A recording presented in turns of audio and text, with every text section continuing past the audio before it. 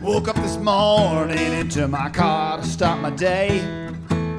First stop is my buyer, who 6 months ago walked away. When I arrive, he treats me like a commodity. Just give me a spec on his interconnect, he wants price and delivery. And if we're over $20, he tells me it's this business we're gonna lose. He's got us singing that old don't know value blues. Welcome, everybody, to the Value Clarity Podcast, where we talk about customer perceived value. Today, I am thrilled to have Mikey Maynard, who is not only a prince of a man, but has a real interesting practice. Mikey, welcome. Hey, thanks, Mark. So Mikey works within Kaiser Real Estate, who is a tenant representation. That's already kind of unusual in the commercial real estate world, in that Kaiser only works with tenants of commercial real property. So they don't have any of the conflict, but Mikey works in human performance, people performance, assessment, leadership, and so forth. So Mikey, tell us a little bit about that and why you're there and how you landed there. Well, you know what's on the mind of executive officers of companies is their operating ratio. You know, expense as a portion of revenue. And we find that with commercial real estate or facilities expense typically being the second or third largest hit on the books on the expense side, and people being for sure the biggest hit on the books, if we can economize on a commercial real estate tenant's facility expense and improve their people's performance, we've just affected the first and second biggest expense lines on the books, and we're probably going to move the operating ratio. That's real business results. And to our knowledge, Kaiser, based in Scottsdale, Arizona, is the only tenant rep commercial firm that offers a full-fledged human capital practice so that we can move the needle for our clients. I think that's awesome. I love that business model. I love the fact that you're thinking more globally about your clients. I was in commercial real estate lending, and there was one mindset among people who wanted to own their own real estate, and another mindset of people who wanted to conserve their capital, lease. And so they were thinking very differently. And the mindset of a tenant rep is very different. And it mirrors my own mindset. So when you're talking to people like your clients who would rather rent than own, they also are looking for ways to optimize their business. Well, none of us are good, Mark, at everything in life. And a lot of company officers are really great at running their business in their industry sector and producing results for shareholders and investors and the like, but they're not really schooled to be landlords. So straying away from focus to become a building owner doesn't always make sense for every business operator. Sometimes staying within your core competency makes a certain amount of sense. Sure. I did some deals for the big pet food warehouse company, and they are adamant about never owning their real estate, because if you think about it, a bag of dog food that maybe has a 5% profit margin, you can turn that bag of dog food 15, 20, 30 times a year. So the capital you invested in that dog food at a 10% margin, even if it was only 10% margin, times 30 turns a year, is way better return than you can get in any real estate market if you take that same number of dollars and put it into your building. Yep. So it makes sense for a lot of business to put their capital in their people and in their business and in their inventory, not in their real estate, in spite of the fact that real estate is a very stable investment. Or traditionally has been. During the Great Recession that we experienced, I think we myth busted a little at whether real estate will always be an appreciating investment. A lot of homeowners found out that wasn't true in the Great Recession.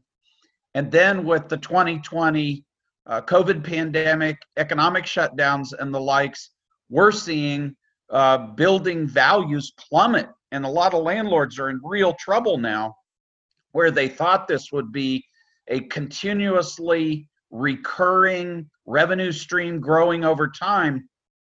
I think we've myth busted that a little bit. Yeah.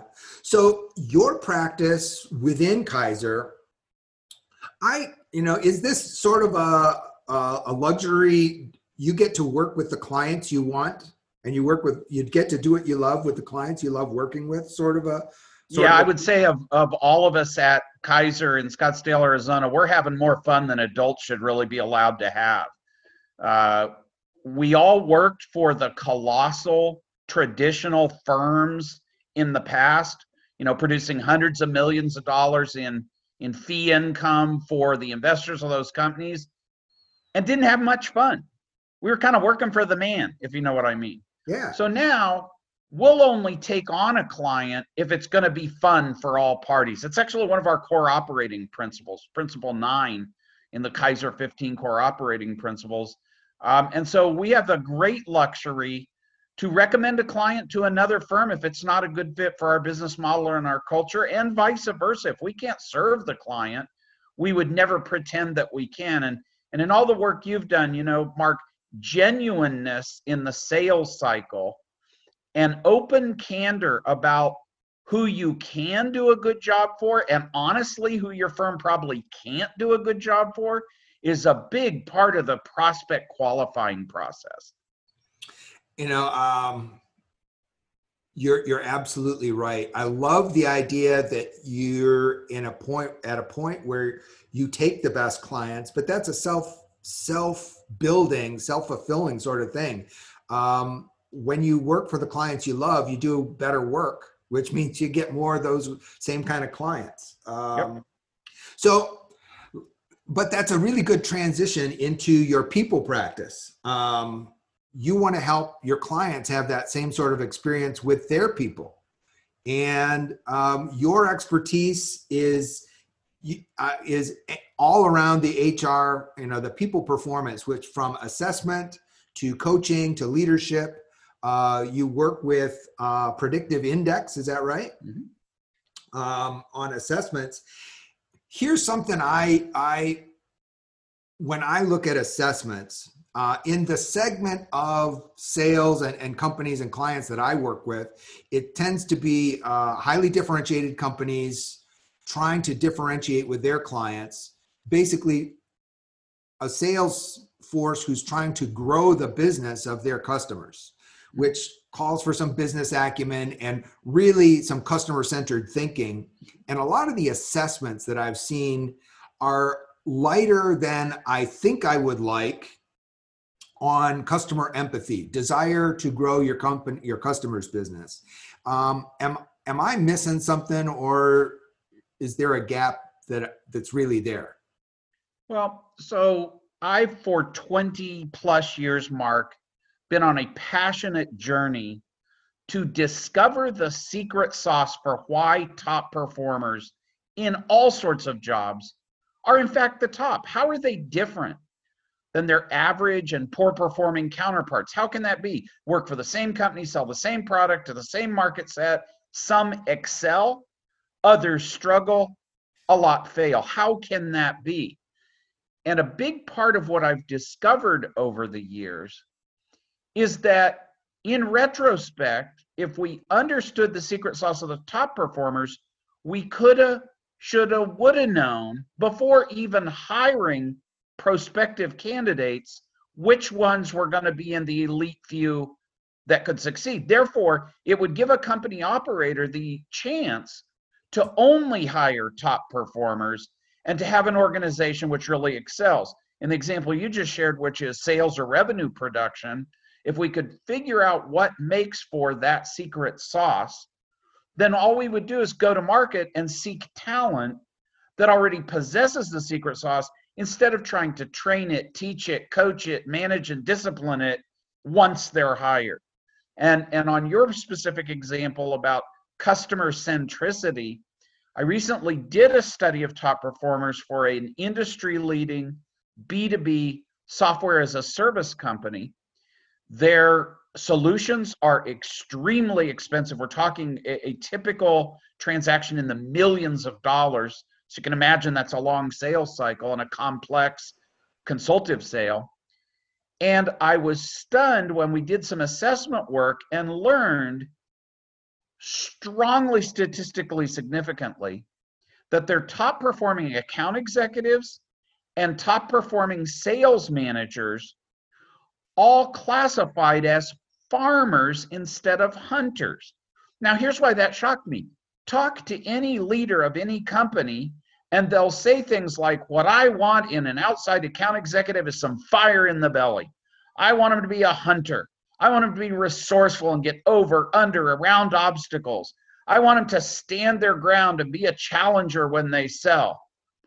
Okay, I kind of believe that as well. And yet I have a large-scale study of a successful industry-leading company where all of their top performers had none of those traits. Instead, they were good at sticking with the support of the prospect during a very long, more than 6-month sales cycle, the patience to deal with reversals, objections, proofs of concept, field trials, and a hunter would lose patience and ricochet off of that deal. So the value of an assessment is to debunk the mythology that we get in our leadership culture where we think we know what we want in our top performers. Because if it's wrong, we're hiring the wrong people. Does that make sense, Mark? It completely makes sense. And I've seen that other research where in that kind of a long sales cycle environment, introverts tend to outperform extroverts because they listen. They tend to be more consultative. They tend to be much more customer oriented, and they're listening for the right things, and they get the customer's situation. Yeah, the best-selling author Daniel Pink wrote a book a couple of years ago called "To Sell is Human." Now, keep in mind, Dan Pink is not a sales guy, but he's passionately interested in the secrets of performance over the world, and so he thought he would focus his scientific lens on sales. And one of the things he discovers in the book is that your strongest sales performers are, get ready for this term, Mark, what he phrases as ambiverts. They can be extroverted when the situation calls for it, but as you just identified, when it's more appropriate given the audience to take a back seat and not be glad-handing and backslapping and telling jokes, the introverted side kicks in. So I'm all with you, and so is Daniel Pink in his book, To Sell is Human. Yeah, for several years now, I've had kind of a thing, a love-hate relationship with the book, The Challenger Sale. Mm-hmm. And when I was at Miller Heiman, we had some big clients, like one of the biggest telecommunication service providers in the world, tested all of their people. And they replicated the Challenger study and found that of their top performers, about half of them were these challengers who challenged the customer's mindset. But what they found was that in their bottom performers, about half of their bottom performers were challengers. Yep. were annoying know-it-alls. And the original Challenger research tested only average performers and top performers. Mm-mm. And they didn't test the bottom performers in the original research because they don't matter. Well, it turns out, so what I tell clients is go ahead and hire a challenger. At least they're not going to be average. Half of them are going to alienate your clients and drive them away, and it'll be a race between top performers and alienators, but at least they won't be average. So, but the idea of the challenger, the idea of this ambivert. So, I used to joke with people that the best sales type is not the lone wolf, is not the challenger, it's the chameleon, which is kind of what Daniel Pink called the ambivert. For a while, I thought that personal relationship, that we always taught that customer relationship quality actually had two components. One was personal affinity, and the other was credibility. Where personal credibility is, the whiskey and tickets. I know their kids' birthdays, and we laugh and joke together. But credibility was the one non-negotiable. You can get nothing done without credibility. So, you as a sales professional can choose to be that personal affinity type or not. But what you can't choose is credibility.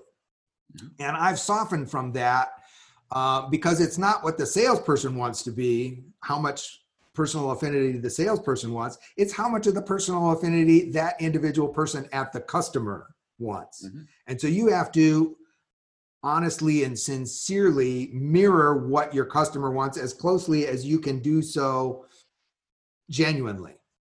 The way I phrase it is, as a salesperson, as a sales professional, at any level, if you need to be liked by the customer, you're going to be an average to poor performer. What you should instead focus on is being respected by the customer.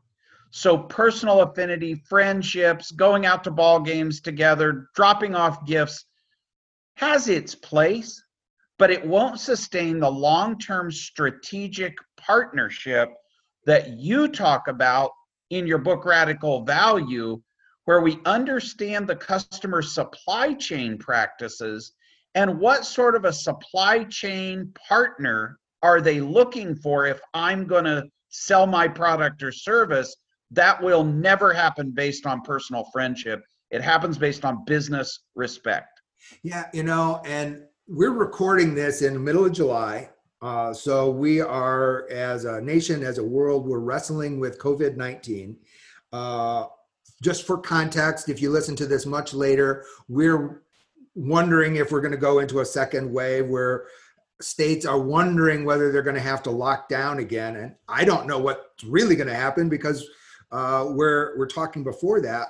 But looking back at the first half of 2020, I think a lot of those relationship people who haven't been able to get in contact with their people and have the lunches, a lot of the flaws in that selling style have been laid bare.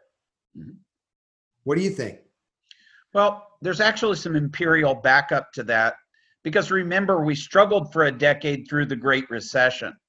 And I think sales greatly changed as a result of the Great Recession. And an example I would share is in the example of residential home building. So pre-Great Recession, supply chain partners who sold all the various things that go into getting a home built, concrete and stem walls and carpentry services and plumbing, I can go on and on and on, tended to sell on a relationship sale.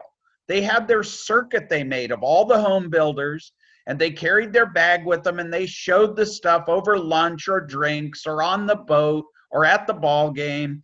And the buying party for the builder loved the relationship and kind of wouldn't entertain third-party new vendors because they were such a friend with good old Harvey at the sales organization. And then the recession hit. And right away, estimators and procurement officers with the big home builders received a clear message. If you can't drive a new home's price down substantially, you're going to lose your job. And so the buying cycle changed, the supply chain changed, and the estimators and the procurement officers would send out bids for all the components that go into making a house, and they would select the lowest line item for that particular thing from among a set of suppliers. They would reassemble that into a master document and again send it out to every bidder and say, if you can't meet the lowest price on each and every component here, you don't get our business. And the relationship sellers said, but what about the good times out on the boat? What about the ball games? And the procurement officer said, you don't understand. If I can't drive total cost of construction down, I lose my job. Love you as a person. I'll be glad to see you at next Friday's soccer game, but you either get your price down or I got to go find somebody else. And I believe with the shutdown pertaining to the COVID-19 pandemic, we're going to see a move that way again. And again, the traditional relationship only palsy wowsy seller is going to underperform. Yeah. Because they don't understand the business reality inside their client or prospect company. Yeah. I actually had a guest who was the sales training leader of the world's largest hearth and fireplace manufacturer. So they sell to home builders, and they don't differentiate on price. They're in the ballpark. They're an acceptable price. So that either means they're lowest or tied for, but they differentiate based on their service. When we say fireplace is going to be on the building site, 99.9% of the time it's going to be there.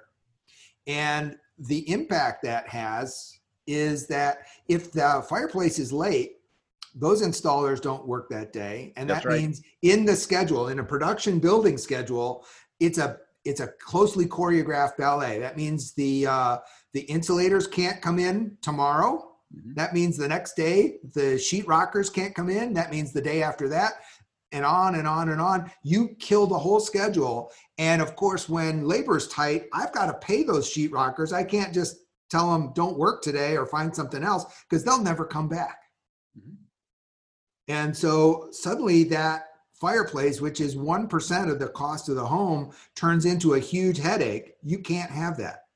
And so the value of that component is not that it exists, not that it's there, not that it's the right price, but it's at the right price at the right time.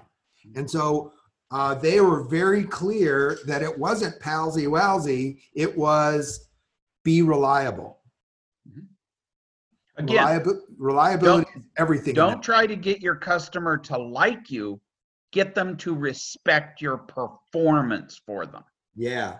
So now you also work on coaching and leadership. Before I get to that, we've been talking about getting the right kind of people. And first of all, you had some surprising findings on who is the right kind of people. But now, if you want to hire only those people, you have to have a mindset as a hiring manager, as a sales leader, as an HR leader, that there is a finite number of those people.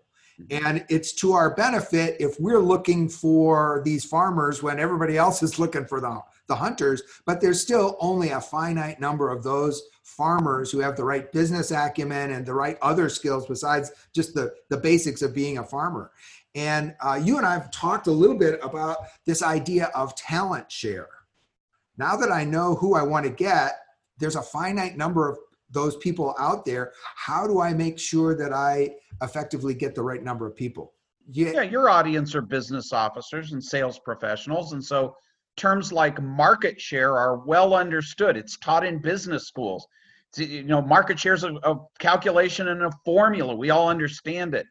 And salespeople and marketing people know about things like mind share and wallet share. Well, I'm a big advocate for why is nobody talking about talent share? Every company I can think of on the planet at some level needs people in order to perform the work, deliver the product, collect the revenue, or whatever it is the company does. So all companies' business operating results hinge on productive, performing employees. There are a finite number of those out there. And so of those who could be available to your company at some future point, how many are in your pipeline? How many are you in regular conversation with? How many of those future workers of yours know your company and its culture, visit your website, think fondly and extend goodwill towards you? You haven't offered them a job today, but you need to have a future pipeline of workers. So why don't you pay attention to your talent share? Where would we go to find top performers who could come into our business? And Mark, the answer isn't always obvious. Deloitte, the Big Five accounting and consulting powerhouse, is now recruiting in the 8th grade. There's an insufficient supply, to your point, of recent college graduates with accounting and finance degrees.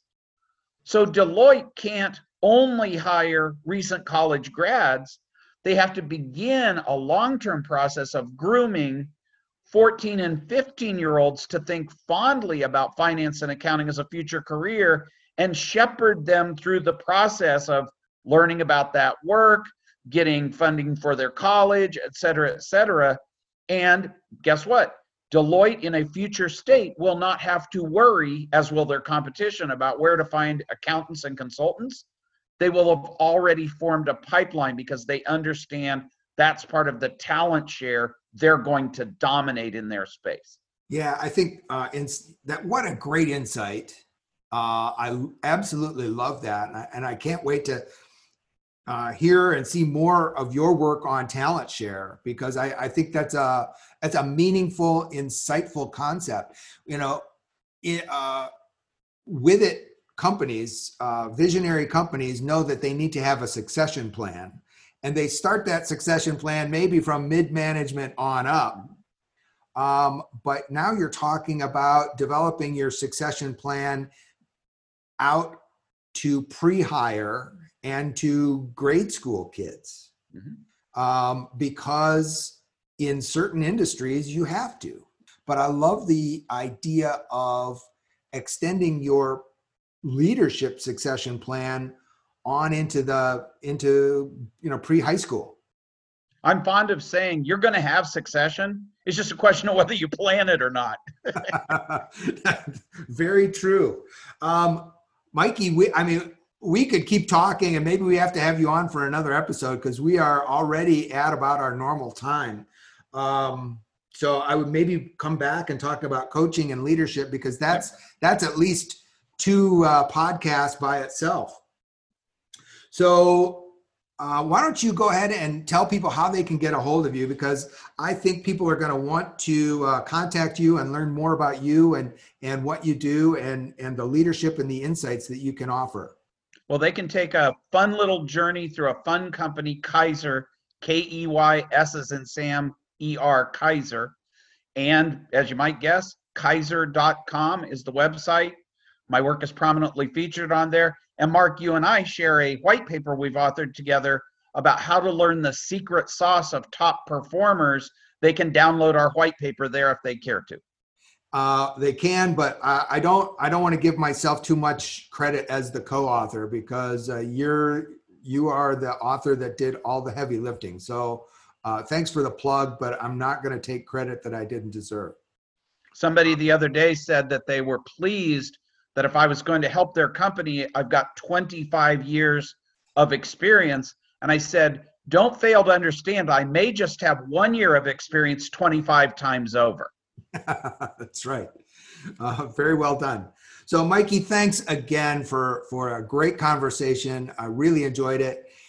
Thanks everybody for joining us on the Value Clarity Podcast, where, as you know, we believe that value only exists in your customer's mind, which means that your success is all in your customer's head. Thanks, and go have a great value day and get some value clarity. Well, it ain't easy, cause value's in your buyer's brain. If you're selling on only your features, you're gonna drive both of you insane. And if you ignore your customers' outcomes, you're bound to be paying your dues, cause you'll be singing those old don't know value blues.